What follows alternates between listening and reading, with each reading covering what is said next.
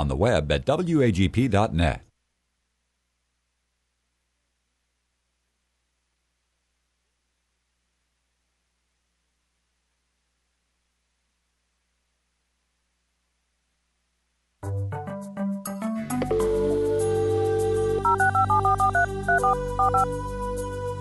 This is the Bible Line, a live radio call-in program with Dr. Carl Broggi.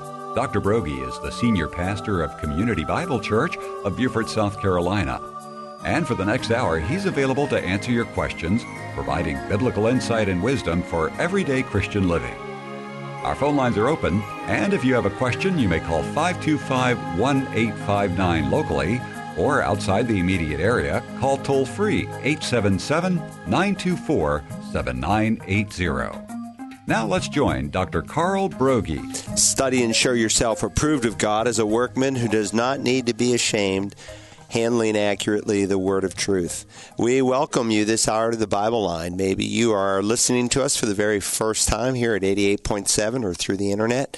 And so for the next hour, we'll be taking people's questions as they have been studying God's Word and they're maybe not sure as to the meaning or the application of a passage, or maybe some personal challenge or event in your life or marriage or home. If we can help, we'll do our best by God's grace. And with His mercy, all you have to do is pick up the phone, call us locally, 843-525-1859. For those listening through the internet, if you want to use our toll-free number, it's 877, the call letters, WAGP 980. Or you can email us here directly right into the studio, and the email address is TBL for the Bible Line, TBL@WAGP.net. As always, Rick, it's great to be here today. And let's go ahead and we'll jump right in and we'll get started. All right, Pastor, we've got a number of questions, and we actually had a visitor stop by the radio station, and they dropped off this question on Romans 8:26 and 27, specifically verse 27. This listener has heard your sermons and has read numerous books by Torrey, Spurgeon, Murray McShane, and others on prayer. Is it possible that while the Spirit is praying within me, this person writes, he could be praying something different from what I am verbalizing? Or, as I seek Him to lead me in prayer, will He impart and illumine God's will to me so that my prayers become one with His prayers and that I'm merely the mouthpiece of what He is praying? I have to believe that in order to claim such a powerful promise at 1 John 5:24, that 1 John 5, if we pray anything according to His will, right, He hears us, yes. That I can know what God's will is. And I can only come to the conclusion that the Holy Spirit, as I seek Him, as to how to pray, will tell me, as Jeremiah 33:3 says. Thank you. Well, let me read out Romans 8:26. In the same way, the Spirit also helps our weaknesses, for we do not know how to pray as we should, but the Spirit Himself intercedes for us with groanings too deep for words. And He searches the hearts and knows what the mind of the Spirit is, because He intercedes for the saints according to the will of God. Yes, I did preach on this very verse as we went through the book of Romans. And sometimes we don't know how to pray as we ought to pray. You know, I remember many years ago, I was at Dallas Seminary, and there was a speaker who came to the chapel, and his little 9-year-old boy kept asking him for a go-kart. And finally, on his 10th birthday, he gave in, and he gave his son a go-kart. And within a week, unfortunately, that little guy ran out into the street with it, and he was run over by a car, and he was killed. And I remember him saying that, you know, sometimes we ask our Father for something, and we think that as dads, we're giving them the very best that we think would be of help to them or be a blessing to them. But sometimes we ask for things as children, and we don't ask really as we ought to ask. And sometimes we're asking God for something, and what we're really asking Him for is a go-kart that we don't need to have. And we don't know that, but the Spirit of God knows that. And so, yes, there are times when you definitively know what God's will is, and you can stand on a passage like 1 John 5 where it says, and the witness is this, that God has given us eternal life. This life is in His Son. And then He'll go on to give a fantastic promise in prayer. And it's a promise that when you know you're in God's will, you don't have to doubt whether or not God is going to answer that prayer, because definitively He tells us that He will. He says, and then in the next verse, this is the confidence which we have before Him, that if we ask anything according to His will. Remember, we just read in Romans 8 that He intercedes for us according to the will of God. Sometimes we don't have to wonder what the will of God is. Like if you're asking this week for an opportunity for God to give you a chance to share the gospel with someone, for an open door of opportunity, and that when that open door comes, that God will give you clarity. That would be a good thing to ask for. By the way, that's something the Apostle Paul asked the Colossians to pray for him about, the great apostle, the great theologian, even for clarity in presenting the gospel. Why? Because the Spirit of God mixes spiritual thoughts with spiritual words, and you need a certain that only the Spirit of God can give you when you share your faith, and you need to see opportunities that you don't want to miss. And so sometimes, you're in a situation, we always share, or more recently, on the first Tuesday of the month, we just had staff meeting, and we share about opportunities maybe God has given us recently. And I had a man who brought out some bales of pine straw, and I've actually known him for like 20 years. And I've talked to him before. His son is a born-again Christian. I met him on one occasion and said, Dad, he's a Cherokee Indian, and he, has all this stuff hanging from his mirror, and he does all these feathers and stuff to ward off evil spirits and, just bad stuff. And, pray for my dad. And I've kind of built a relationship with this guy, and he's now in his early 80s. And for the first time, I saw just an open door in his heart, and he began to tell me that he wasn't feeling well. He's consistently feeling bad. He's getting weaker, and he was afraid he was going to die.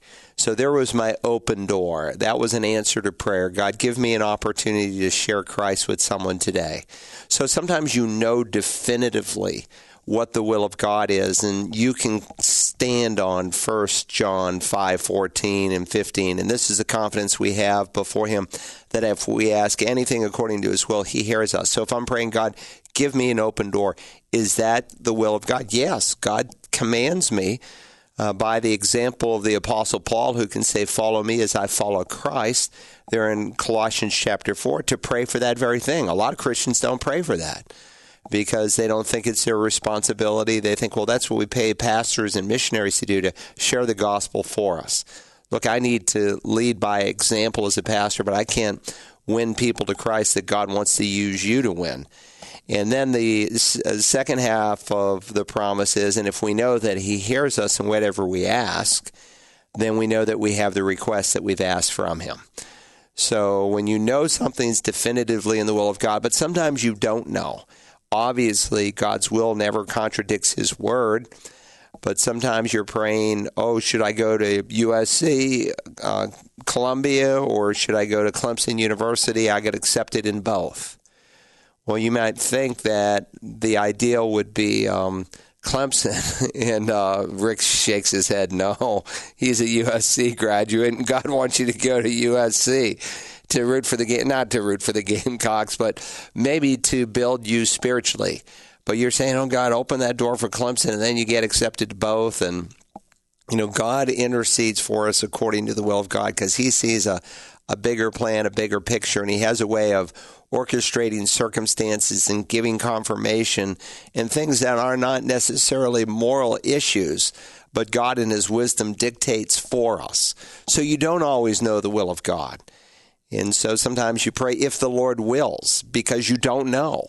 Now, if He does will something, then you don't have to pray with that loose confidence. You can pray with absolute authority. But even if the Lord wills, there's a sense of assurance, because when I don't know how to pray as I ought, the Spirit intercedes on my behalf for me. And so those are some really great promises in prayer that we need to take hold of and trust God with. Great question. Let's go to the next one. All right, 843-525-1859 if you have a question on today's Bible line.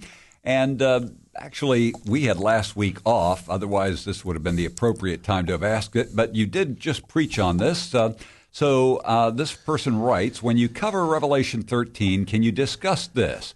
My Christian friends from India think 666 is wrong in all the English translations, and it's actually some Muslim thing. The theory is about Middle East languages like Arabic or Hebrew symbols that they think John actually saw.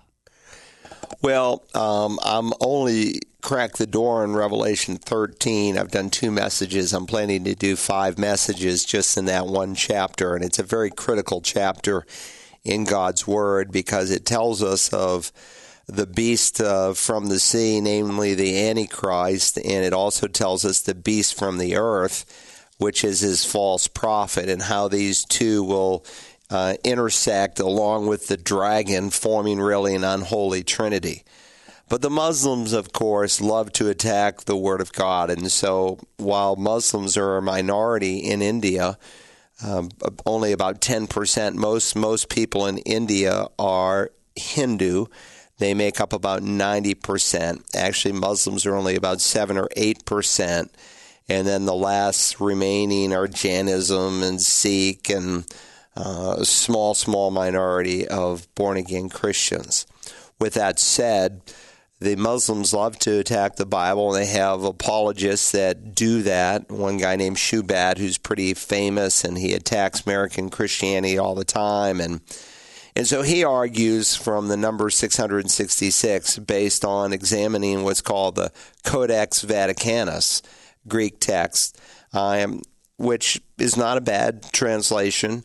It's not a bad, copy of Scripture. It's not as old as some of the manuscripts we have, but it doesn't make any difference. The 3 letters that are there, Chi, Xi, and Sigma, 3 Greek letters that we spell as 666. Understand that in Greek, every single letter has a numerical equivalent. So like alpha, for instance, is the letter, the number 1, and so forth, all the way through the alphabet. And then when you combine things, kind of like with Roman numerals, if you put the number 1 in front of the Roman numeral 1 in front of X, it's 9. And you can do the same thing with Greek. And so we come up with this number 666, which is the number of his name, meaning you could take the Antichrist name and it will add up to 666. With that said, and there's a whole lot behind that, and I will cover that, some Muslim apologists who love to attack Christianity, they say that those 3 Greek letters, Chi, Xi, and Sigma, look like 3 Arabic letters, and that it actually forms the word Allah, and just a lot of crazy stuff. And you can play all kinds of gymnastics with the number 666, and we'll discuss that a little bit later when we continue our work through the Revelation. But understand, the Greek New Testament is crystal clear that God says the number of Antichrist's name is 666. It's very clear that no one will be able to buy or sell anything without indeed taking the mark of the beast. But if you want to go into other languages and do gymnastics with it, and here this guy is entering into Arabic, just like people go into Latin, and they argue from the letters that are on the Pope's crown, and they do a lot of, arithmetic gymnastics to make the Pope's crown say 666. You can't do that because the language that God is speaking of is Greek when he makes his argument. And so, listen, your friend from India has really a moot point. And so you need to back up and you need to really ask, how do we know the Scriptures are authoritative? How do we know that we can trust what the Scriptures are saying? Because that, in essence, or what is he's doing? He's attacking the authority of Scripture, and he's saying, well, this is just some crazy Christian thing, and the Muslims argue from Arabic that it doesn't mean that. And, well, again, the question becomes, are the Scriptures fully inspired, right down to the smallest jot and tittle, as Jesus said, right down to the tense of the verb, right down to the difference between a plural noun and a singular noun, and the answer is yes. So you back up and you argue from that perspective the authority of the Scripture. And then it doesn't matter what someone says from some other religion in attacking the Bible. God's word internally has proven itself to be his authoritative word. And I have a booklet on that, How to Prove the Bible is True, that I've written. You can get that at searchthescriptures.org. It might be very, very helpful to you. Very good. Well, we just had a call, and the person dictated their question. They would like you to please explain Exodus 32:32. Was Moses talking about the book of life? Okay, so let me go there for just a second. It's an interesting question. It comes up every once in a while in the Bible line, and it's a fair question because you need to discern in your thinking what books, so to speak, are in God's library. So on the next day, Moses said to the people, "You yourselves have committed a great sin. Now I am going up to the Lord. Perhaps I can make atonement for your sin." Then Moses returned to the Lord and said, "Alas, this people has committed a great sin, and they have made a god of gold for themselves. But now if you will, forgive their sin, and if not, please blot me out from your book which you have written." Then the Lord said to Moses, "Whoever has sinned against me, I will blot him out of my book. But go now, lead the people where I told you, behold, my angel," in reference to the angel of the Lord, "shall go before you. Nevertheless, in the day when I punish, I will punish them for their sin." Then the Lord smote the people because of what they did with the calf which Aaron had made.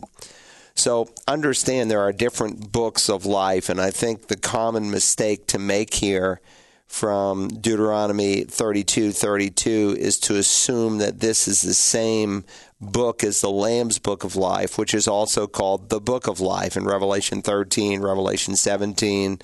And if you've been with us in our study of Revelation, we've already covered the 3rd chapter where God makes a promise never to blot someone's name out of the Book of Life. So the Book of Life is the names of all of the saved people that God wrote before the foundations of the world, because in his omniscience he knew who would be saved. But it's a very different book from the book of the living. And that's really what Moses is referencing here, much like in Deuteronomy chapter 29.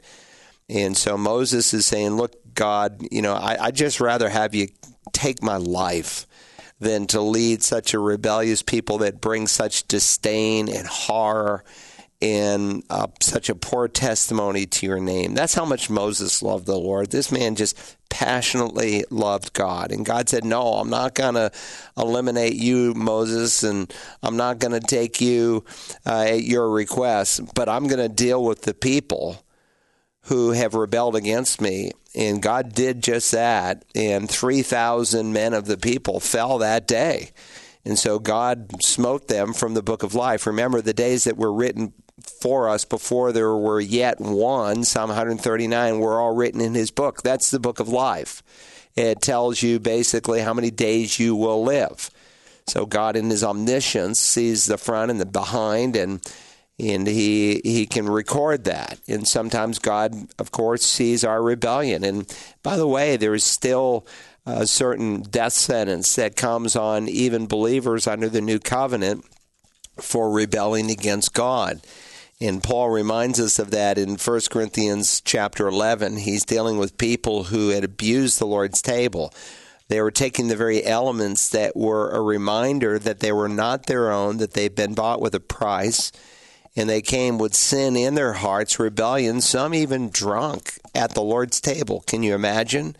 And so he said, because they refused to judge the body rightly, meaning to evaluate your spiritual condition, which is what we're supposed to do when we come to the Lord's table. He'll say, if we judged ourselves rightly, we would not be judged. But when we are judged, we are disciplined by the Lord so that we will not be condemned along with the world. And so because they refused to do that, for this reason, many among you are weak and sick, and a number sleep. That is, a number have died. So God took some out of the book of life. He shortened their days. of course, he knew in eternity past that they were going to do this, but nonetheless, they could have lived longer than they might have had it not been for their rebellion. Paul tells us the same principle in Ephesians 6, where he exhorts children to obey and honor their parents, and then he reminds us that this is the first commandment with a promise, the first commandment in the Decalogue that has a promise attached to it, that they might live long on the earth. Deuteronomy 29 is a whole chapter that really illustrates this very thing, and God exhorts the people when they, are standing on two mountains, and they give the blessings at Mount Gerizim, and they're at the shoulder blade, so to speak, on that plain.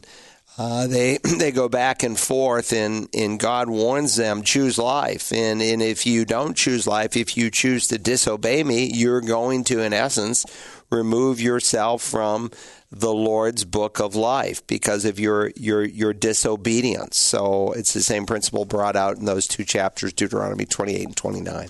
Great question that has just been called in. And if you have a question you want to call in, you can. The number locally is 843-525-1859, or you can email us here directly into the studio, or we had one walk-in question already today. That doesn't happen too often, but it did today. Let's go to the next one. All right. We had a question last week. This individual would like you to please explain first fruits and how this differs from tithing. What does the Bible explain, and how does this operate for merchants selling goods? Are there historical documents besides the Bible that address this? And is there a sermon or a study on how this applies to businesses in 21st century America? Well, that's a great question, and I hate to say it, but a lot of the prosperity theologians of our day have created an area of giving that they call first fruits in order to raise more money. And what they are doing are conflating some passages that, they've just distorted the simple and plain reading of Scripture. God is very clear in reference to how our giving should be done.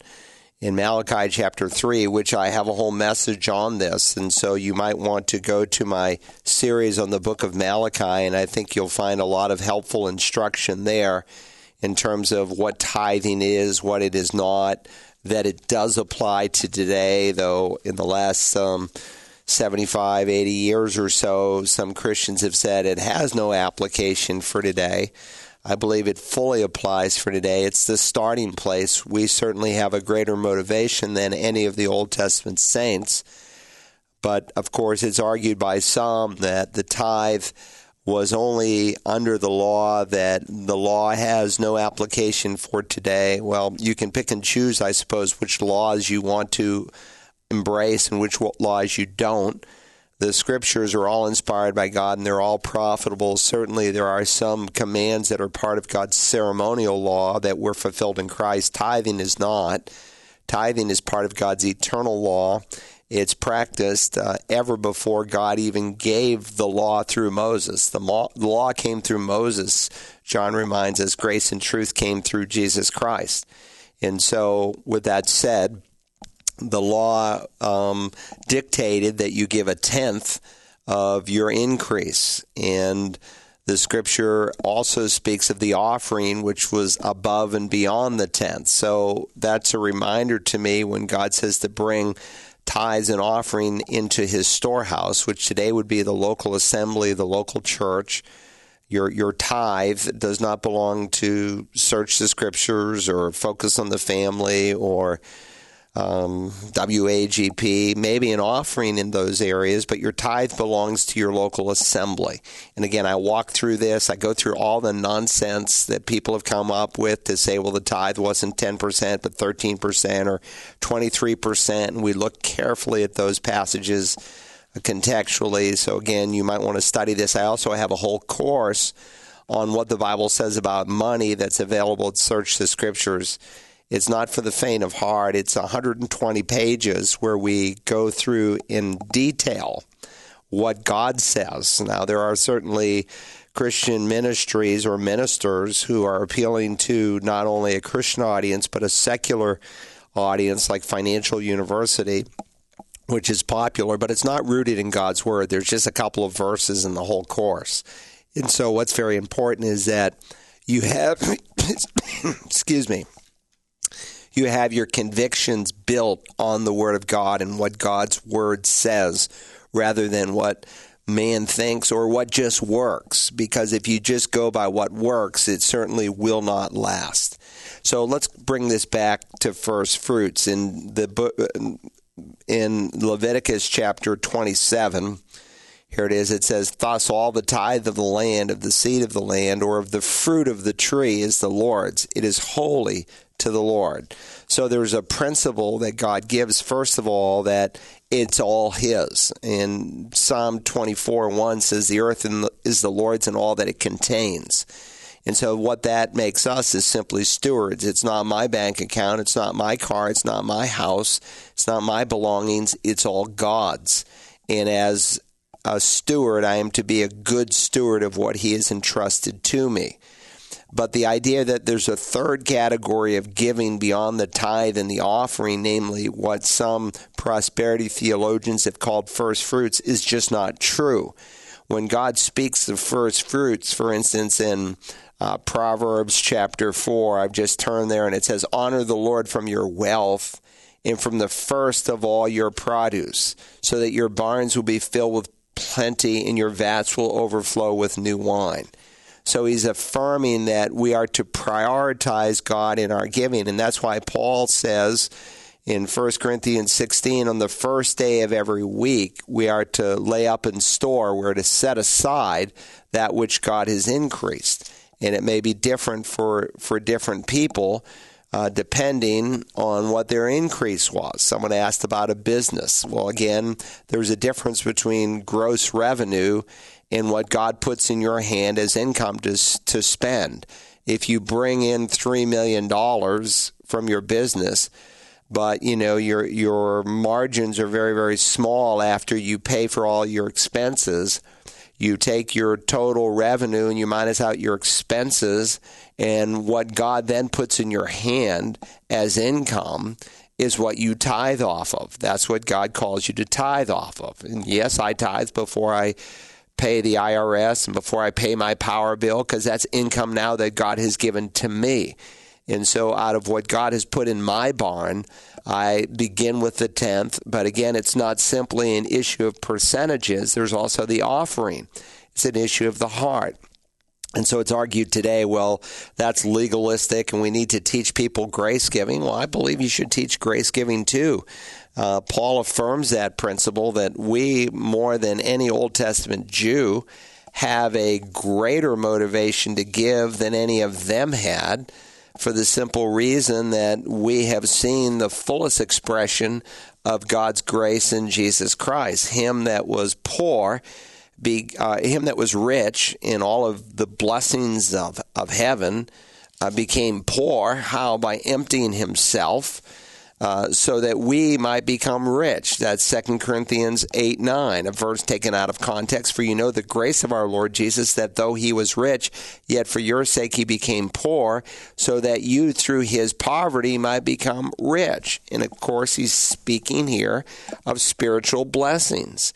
That Jesus, who left the splendor of heaven and emptied himself by becoming a man and suffered the ignominious death, even death on a cross, so that we could become rich spiritually and be even forgiven. And Paul then uses that as a motivation for us to give, not to become rich in terms of that you're making $50,000 a year and now you're going to make $500,000 a year. Forget the prosperity theologians. The only one who's making out are typically those people. No, not at all. He's talking about a fuller expression of grace that the Old Testament's prophets long to see, that we have seen fulfilled. So we still teach grace. Grace has always been the motivation to give. Even for Old Testament saints, we just have a fuller understanding of it because of all the promises that the prophets wrote of have literally been fulfilled. But, it's argued, if you teach grace giving, people will give more. The fact is the average evangelical who sits in churches that teach grace giving give 3% or less. 3% or less. So it's not true. The tithe belongs to the Lord. That's where you begin. It's not simply an issue of percentages. It's an issue of the heart. It's all His. Sometimes God will put in your heart to give above and beyond the tithe. It's called an offering. But to create a third category, first fruits, that's not how it's used. First fruits is an issue of priority. First day of the week kind of giving, that we don't give to God last, we give to God first. All right, very good. We've got a couple of live callers standing by. Let's go to them now. Thanks for holding. Good morning. You're on the Bible line. Hello. Thank you for taking my call. I'm on the road. Unfortunately, I pulled over to call, but someone called me and asked me about the scriptures of Jesus descending to preach to the spirits. And, of course, I told him that in Jude it says that the angels that left their first estate, he went and more or less told them that they lost the war.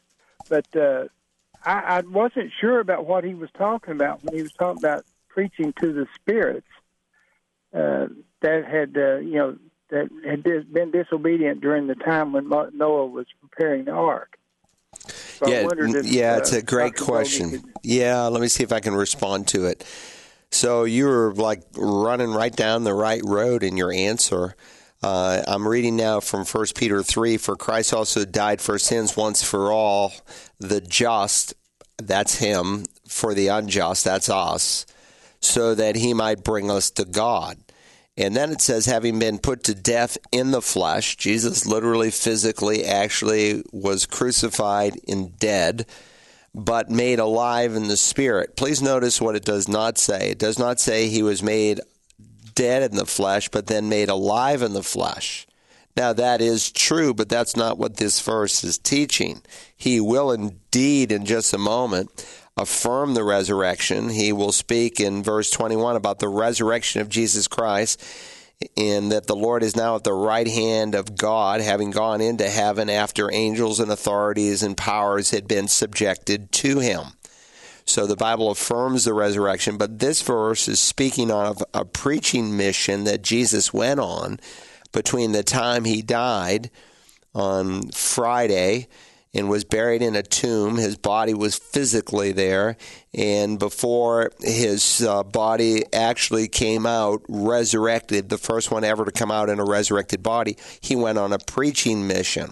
So it says, having been put to death in the flesh, but made alive in the Spirit, in which, in his Spirit, he also went and made proclamation to the spirits now in prison. So Jesus went on a preaching mission to some spirits. This word that's used for spirits is typically used, not exclusively, but almost always used of angelic beings. And of course, the context when I put this passage together with Jude, along with Genesis, it's very clear that he is speaking of angelic spirits. He went and he made proclamation to the spirits now in prison. Who are these spirits? Well, they were once disobedient when the patience of God kept waiting in the days of Noah during the construction of the ark, in which a few, that is 8 persons, were brought safely through the water. So whoever these angelic beings were, they did something that is termed here as sinful, as disobedient, back in the days of Noah. So he's looking at a specific category of angels who are now in prison. And Peter, in his second letter, by the way, 2 Peter 2 and the book of Jude are somewhat parallel chapters in that they're both dealing with apostates, with people who have come to the edge of faith and then turned away from truth. And he reminds us in both 2 Peter 2 and in the book of Jude that, of course, it's just one chapter, that apostates will be judged for their wickedness.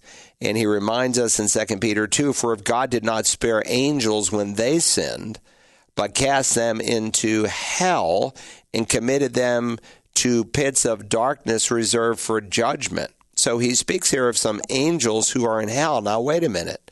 I thought all angels are free to roam in the heavenly realm. No, not all angels are free to wage war. There are different classes of fallen angels, some that can wage war against the believer today. And so Paul reminds us that we wage war not against flesh and blood, but against powers and principalities. That's one class of fallen angels. There are some angels who are in a place called the abyss, and they've done something horrible to the point where they are in the abyss. And of course, if you remember on that time that the Lord Jesus met the two madmen from Gadara, the Gerasene demoniacs, the head demon that's called Legion pleaded that the Lord might not send them into the abyss, but into those swine. And the Lord had good reason for sending them into the swine. That's a sermon in itself. And of course, when he did that, they went headlong down into the Sea of Galilee and were all drowned. We were just there last month, and God willing, we'll go there again in 2019. But here's the point, is that they recognized that if they had gone into the abyss, that they would not have freedom in which to wage war against God's people and to promote sin amongst the ungodly. Because we're told that these principalities and powers led by the prince of the power of the air, Ephesians 2, is energizing, ernergo. He is empowering the sons of disobedience for evil. And so very often Satan may work on, say, one movie producer who produces an ungodly movie that will capture the hearts and minds of millions of people. With that said, there's coming a time when even those angels in the abyss are going to be let out. There's one of the four named angels in the Bible, Apollyon or Abaddon in Hebrew and Greek, who's going to open up the abyss, and millions of angels are going to come out during the tribulation period. That's a different place from the category that's described here. These are angels who are in hell, and the Greek word is Tartarus. And again, in the parallel passage, it says, "And angels who did not keep their own domain, but abandoned their proper abode, he has kept in eternal bonds under darkness for the judgment of that great day." So there is a classification of angels who are not even in the abyss. It's a different Greek word translated here, hell. It's a place called Tartarus. And they will never be let out. They are in eternal bonds for the day of judgment, when in the end all fallen angels who are in the abyss, who are in Tartarus, who roam in the heavenly places, will ultimately find their end in the lake of fire along with all unbelievers. For that is whom hell was created for. That's another word for hell, Gehenna. God never created hell for man. He made hell for the angels who fell along with Satan. But again, when you put these passages together, there were some angels who sinned during Noah's time. We are told in Jude they did not keep their own domain, but they abandoned their proper abode. They did something that went contrary to their nature. In fact, he makes a parallel statement in Jude 7, just like Sodom and Gomorrah and the cities around them, since they, in the same way as these, is the same way as these who? Is the same way as these angels who lived in Noah's day did not keep their proper abode. These indulged in gross immorality and went after strange flesh. So he's reminding us that just like the people in Sodom left their natural abode, God did not create people homosexual. He created them heterosexual, period. There's no such thing as transgenderism. I hope you're listening to me, some of you, when someone comes to you, a son or a daughter, and they say, well, they're now transgender. What am I to believe? There's no such thing. Now, in their mind, there is, but listen, you can't change your sexuality. You can't be between sexes. Sex is determined not between your ears, but between your legs, the way God created you, period. With that said, some of these angels, and we have a fuller explanation in the book of Genesis, the 6th chapter, in terms of what they actually did. There is a term in Genesis 6, I'm trying to turn there, where he is describing what had happened in Noah's day, which I think was part of the motivation for the great flood. It says the Nephilim, or the Nephilim, if you prefer, were on earth in those days, and also afterward when the B'nai Elohim, the sons of God came into the daughters of men. Please notice what it does not say. It does not say the sons of men came into the daughters of men. But the B'nai Elohim, the sons of God, that's an identical term used in the book of Job to describe evil fallen angels that with Satan came into God's presence wanting to get God's permission to wage havoc on Job. Remember, the devil is God's devil, and the devil is limited in his power, and he can only do what God allows him and gives him permission to do. And of course, Satan argued the only reason Job loves you is because you bought him, you've blessed him. Take away the blessing, and we'll really see if he loves you. And God does that, and Job comes out shining. And again, it's the B'nai Elohim. And so we're told here that the sons of God came into the daughters of men, and they bore children to them, those who were the mighty men who were of old, men of renown. And so Satan has always tried to thwart the cross and thwart the blood lineage of man because it's from a human tribe, namely Judah, from a particular family named David, that the Messiah was going to come. And so Satan's trying to create a mixed breed, and of course angels can take on human form, and in every time they do take on human form in Scripture, they are male. There's no illustrations anywhere in the Bible, not to say it couldn't happen, but there's not a single illustration in the Bible where an angel is a woman. It's always a man. And of course, they are so human that when the two angels who come to Sodom and Gomorrah to rescue Lot are in his house, the men of Sodom are literally wanting to break down the doors to do what? Even when they're smote with blindness, which shows how strong and perverted their lust is, they want to have relations with the two angels. Angels in heaven neither marry nor are given in marriage. And so angels don't procreate with one another. But here these angels had left their abode that God created them for, and they did something that was unnatural. They cohabitated with women, just like what they do in Sodom, and what Sodomites do today is unnatural. And so those angels are in eternal bonds. And so between the death of Christ and his resurrection, there was one category of angels who had not heard of his victory. And Christ went on a preaching mission to let people know in the angelic realm, angelic persons in heaven above and on earth below, and even in the tightest cavern where demons are kept, called Tartarus, to know that he was victorious through his cross. Very good. All right. Thank you, caller. We've got another caller standing by. Let's go to them now. Thanks for holding. Good morning. You're on the Bible line. Good morning. Hey, Brother Brogy. Hey, good morning. Thanks for calling. Go ahead. Two quick questions.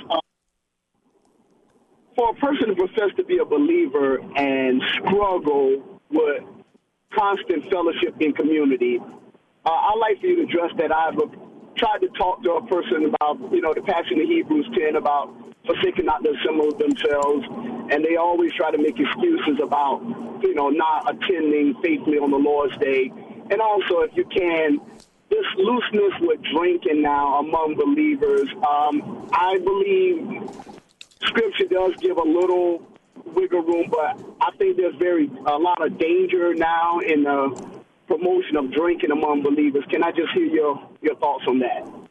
Yeah, those are great questions. And obviously there are Christians who are disobedient, who make excuses why they shouldn't gather with God's people on the Lord's Day. I just met someone who brought their children to our vacation Bible school, and she came to our picnic and was affirming how great the Bible school was and how organized it was and how much her kids love it. And I said, well, do you go to church anywhere? And she said, no, I live stream you every week.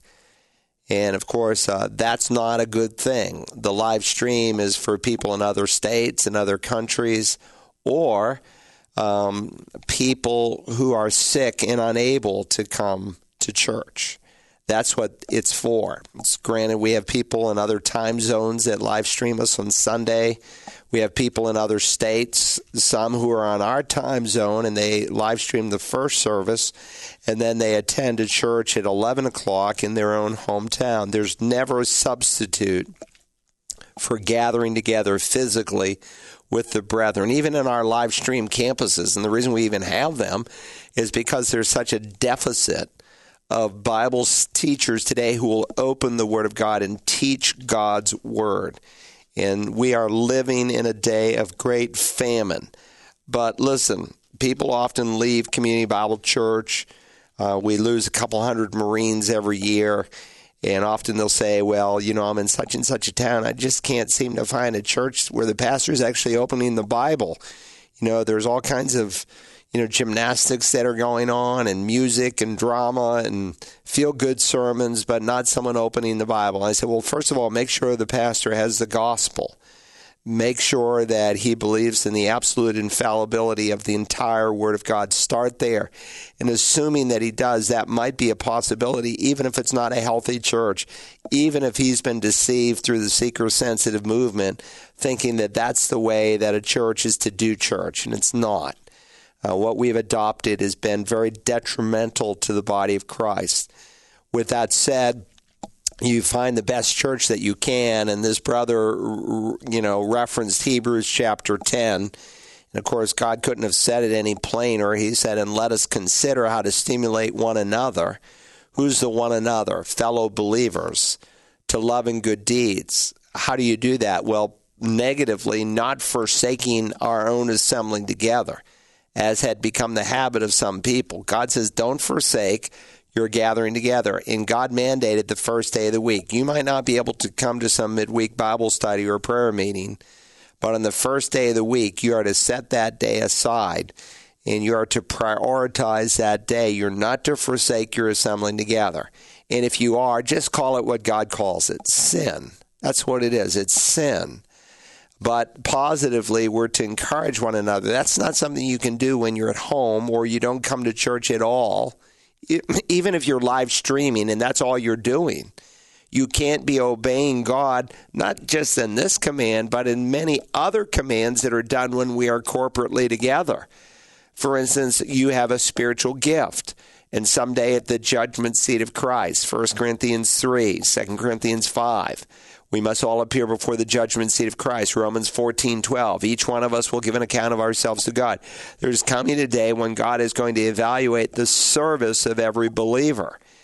And if we're not employing our spiritual gift, different from a talent that maybe you were given when God gave you physical life. Some people have a talent of being a great athlete. Other people, they're mechanically inclined, and different ways that God creates people, because we need every person and every contribution that they make. The same is true in the body of Christ. When God gave you a second birth on your spiritual birthday, not only did he put the Holy Spirit in you, he gifted you.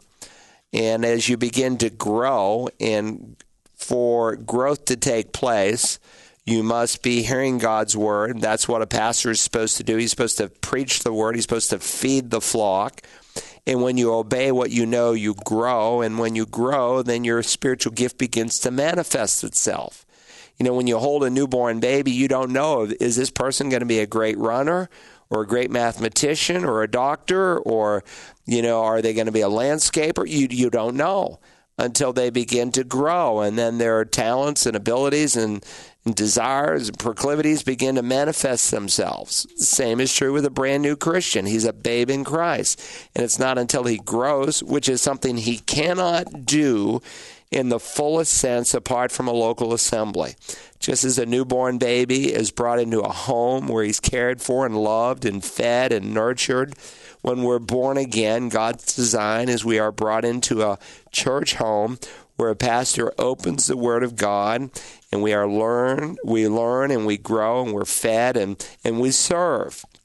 And as you do that, you grow. So your friend who never comes at the judgment seat of Christ, assuming he's a Christian, he's going to be at a great loss. He's going to suffer loss, 1 Corinthians 3 teaches, because he disobeyed God. There's no way he can obey the commandment of Hebrews 3:13. Hebrews 3:13 assumes that you do not have a casual relationship to a body of believers. Encourage one another day after day as long as it is still called today. Why? So that none of you will be hardened by the deceitfulness of sin. Look, if you spend 99% of your time with an unbelieving world and 1% with Christians, I can tell you who's going to have the greater impact in your life. It's going to be an unbelieving world. So God expects us. Now, it might be that your friend has a whole nother problem, and it is that he has a false assurance of salvation. At the end of 1 John, when John says, "These things I have written to you who believe in the name of the Son of God, in order that you may know that you have eternal life." What things have you written, John, by which I can know I have eternal life? See, what John is doing in his first letter that is often overlooked, because by application, we often tell people, well, you don't have to hope or wonder, but you can know that you have eternal life, and that's true. But with that said, the Scripture also gives some evidences by which we can know that we genuinely have the real birth. Paul will say to some of the Corinthians, test yourself to see if you be in the faith. Peter will say, make sure your election and calling is certain. In other words, make sure that you're not just a Christian in name only. Yeah, I'm one of those born-again ones. I believe in salvation by grace alone, through faith alone. I've got my name written in the Lamb's Book of Life, but we give no evidences of a changed heart. If any man is in Christ, he's a new creature, a new creation. His old life has passed away and all things have become new. And so one of the things that I've written to you so you can know that you have eternal life, by this we know we've passed out of death into life and that we love the brethren. So you say to your friend, look, you never go to church. Therefore, you cannot consistently love the brethren, as John is teaching to a local assembly of believers. So are you showing evidence in this realm that you've even been born again? Or are you going to be a part of that great multitude of people who really think they are saved? And Jesus is going to say to them, I never knew you, depart from me. Not I once knew you, but I never knew you. You never had a relationship with me. For that's the essence of eternal life, that they may know you, the only true God, in Christ whom you have sent. If you love Christ, you'll love what Christ loves. And Christ loves the church.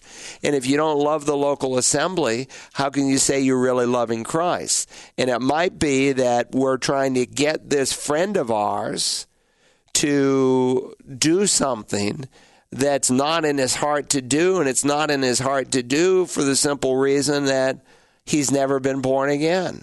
Look, you have a natural affinity for the people in your family because you're flesh and blood. Well, there'll be a spiritual affinity for your brothers and sisters in the Lord if you've been born again. And if that spiritual affinity is not there, then a person should really take a hard look, because they may be in for an eternal shock someday.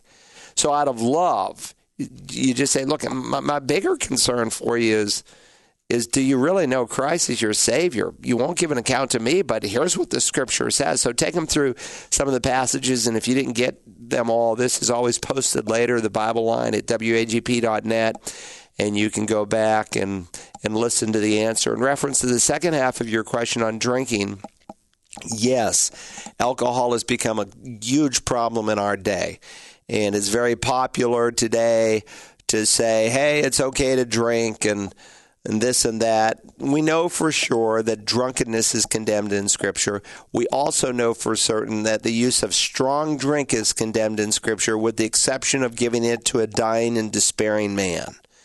God says, don't use strong drink. So what's strong drink? It's not the distilled alcohols that come almost 1,000 years after the Bible is written, but it was naturally fermented wine. Now, here's the challenge. The word wine, oinos or yayin in Hebrew, can refer to what's just been squeezed out of the grape. They call that wine. But also that which is fully fermented can also be called wine, or it can be called strong drink.